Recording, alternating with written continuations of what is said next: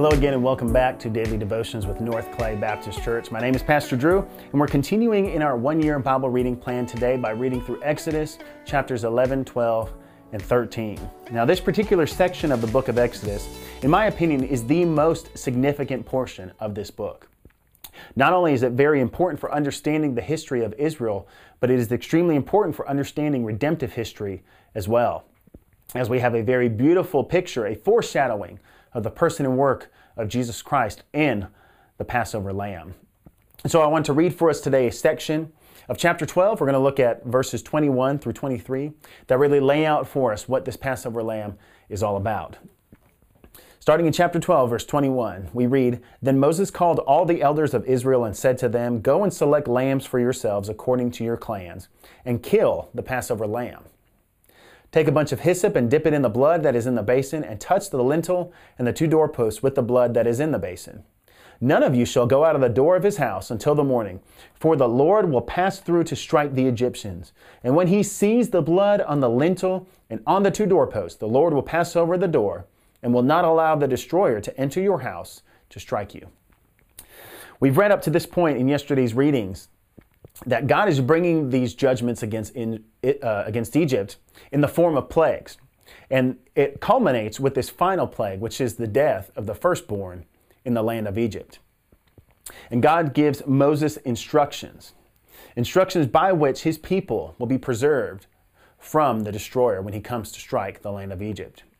And we saw this a little bit in yesterday's readings as well. When some of these plagues should have affected the people of Israel, they were kept safe from the effect of these plagues. For instance, when all of the livestock in the land of Egypt were destroyed, none of the livestock in Israel were destroyed. And similarly, when Egypt was covered in pitch darkness, we saw that Israel had light where they lived and they were able to see. And so in the same way that God provided for them a safety from the judgment in these plagues, God is providing a safety for his people from this final plague, which is the death of the firstborn.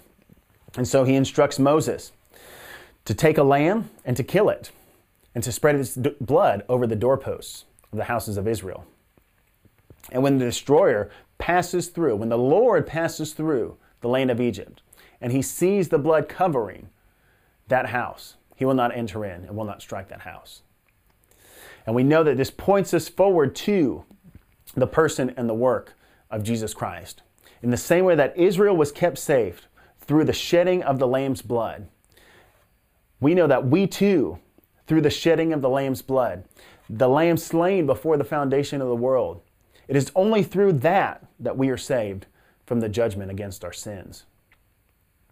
In the same way that the blood of the lamb covered the house of Israel and kept them safe from God's judgment, it is only when we are covered by the blood of Jesus Christ will we be saved from judgment that is due because of our sin. We recognize that we are sinners. Not only are we sinners, but God is holy. And in his holy and righteous nature, in his perfect justice, he must deal with sins. God cannot simply sweep sin under the rug, for to do so would be unjust and would violate his holy character. And so it is only through the means of sacrifice, it is only through the means of judgment against sin that we can be saved from the judgment against sin. We recognize that were it not for the person and work of Jesus Christ, we ultimately would have to bear the judgment for our sins, namely through eternal torment in hell. But because of what Christ did, because Christ shed his blood on the cross for us, and he took upon himself the wrath of God, the judgment that was due because of our sins, can we walk in freedom? Can we be raised to walk in newness of life? And so if you have some time after you finish today's readings, I would encourage you to go and to read through the book of Hebrews. In that book, we see that the blood of bulls and goats was never intended to forgive sins, was never intended as a means to atone for the sins of God's people. Rather, it was a constant reminder that Israel had ongoing sin and that sin needed to be dealt with. But when Christ came and offered the perfect sacrifice of himself on the cross, that sin was finally dealt with. And atonement was not only provided for, but it was definitively accomplished. And we see that, and we recognize that by the fact that when Christ accomplished this atonement, he sat down at the right hand of the Father. As he said in his final words on the cross, it is finished. The atonement has been accomplished. Sin has been dealt with. And also, if you have some time, I would encourage you also to go and to read the Synoptic Gospels, where Jesus celebrates the Passover with his disciples. There we see Jesus take the elements of the Passover and reinterpret them in terms of himself.